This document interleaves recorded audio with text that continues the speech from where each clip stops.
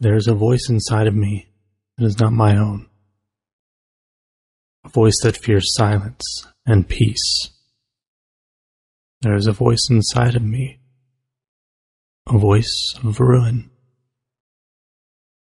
Welcome back to the podcast and a somewhat melodramatic opening. I'm Chad Hall, and I've chosen melodrama tonight because what I want to talk about is anxiety. Anxiety is an insidious thing, a creature that makes its way around. I know more people who suffer from anxiety than people who don't. I know there may be some of you tensing up simply by hearing the word. So let's all relax and smile. This is just a story. You're safe. See, I used to think about anxiety like it was a boogeyman or Voldemort. Don't say its name. It was an invader. I always pictured it as an infection, something foreign that was taking over. But I've come to believe that anxiety is not from outside. Anxiety is inside. Anxiety is a part of me. It's not an infection. It's an inflammation. Now you may be thinking that this is a scary thought. Thanks a lot, right? But I assure you, there's a beauty to it. There's something relieving in that realization. Have you ever thought about the way you think? I mean, the actual mechanisms. You see, we think in language. We think in words. Our thoughts tend to take on the form of a conversation. One voice observes, another one judges. There's a woman. She's fat. Don't think that. Why not? It's cruel. It's dialogue. We all carry on. And it's the reason that in so many cartoons we see dilemmas represented as an angel on one shoulder and the devil on the other. So, which voice of these is ours? And who is the other one? I wish I knew. Wouldn't that be a great podcast? If I had the answer to that one, this would be the #1 podcast. But I don't have that answer. Maybe one is the id and the other is the superego, and the conversation between them is our image of ourselves. It's our ego. I don't know. But what I do know is that judging voice, it lives in us as much as the other one does. And it's not all devil. That judging voice, it keeps us safe. It's the voice that asks, what's behind that bush? It's the one that notices odd behavior.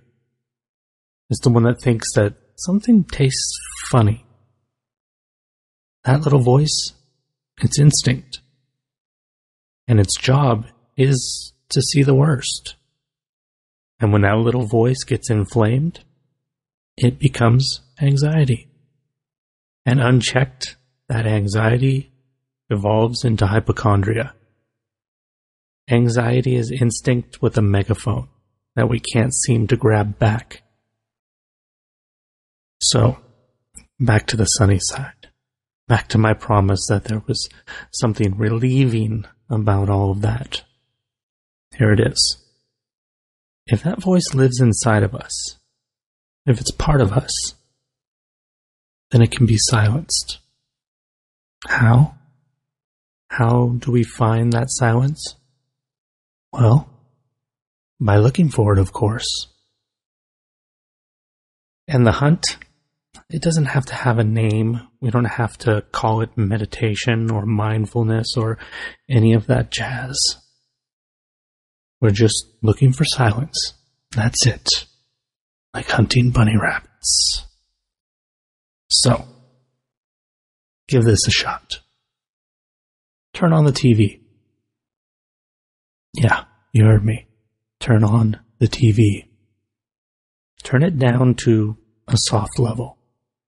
Quiet enough not to drown out everything, but loud enough to disrupt a silent meditation. Now close your eyes and listen. But don't listen to the sound. Listen for the silence. Notice that 1 second of silence between voices. Notice the silence that's hiding underneath all of the noise. Silence is always hiding under everything. Pay attention to sounds that you hear and listen to them as they lessen. How do they fade? When do they end? When does the silence after them begin? Find all the silences within the noise. And what you will find is that the voices in your head, they go silent. There's no conversation, no anxiety. Your mind is too busy.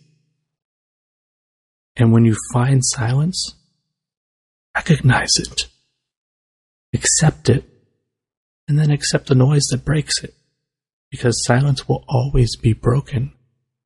And if you can master this while watching TV, then you can do it in a crowded mall, or on an airplane, or when you're having an anxiety attack and you can't silence the voice in your head.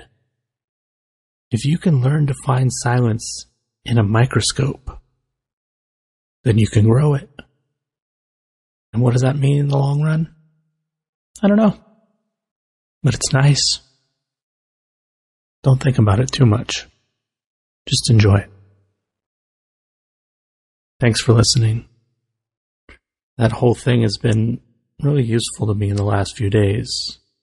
While my tonsils have been swollen and hypochondria has been looming, I actually wrote this while making some homemade vegetable soup to fight off whatever's virus or whatever I seem to have caught.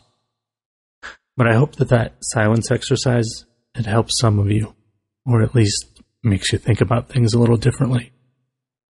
And if you dig this show, please rate and review it on iTunes, because at this point, I have 0 ratings.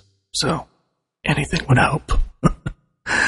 Anyhow, until next time, remember, failure is not an option. It's a requirement.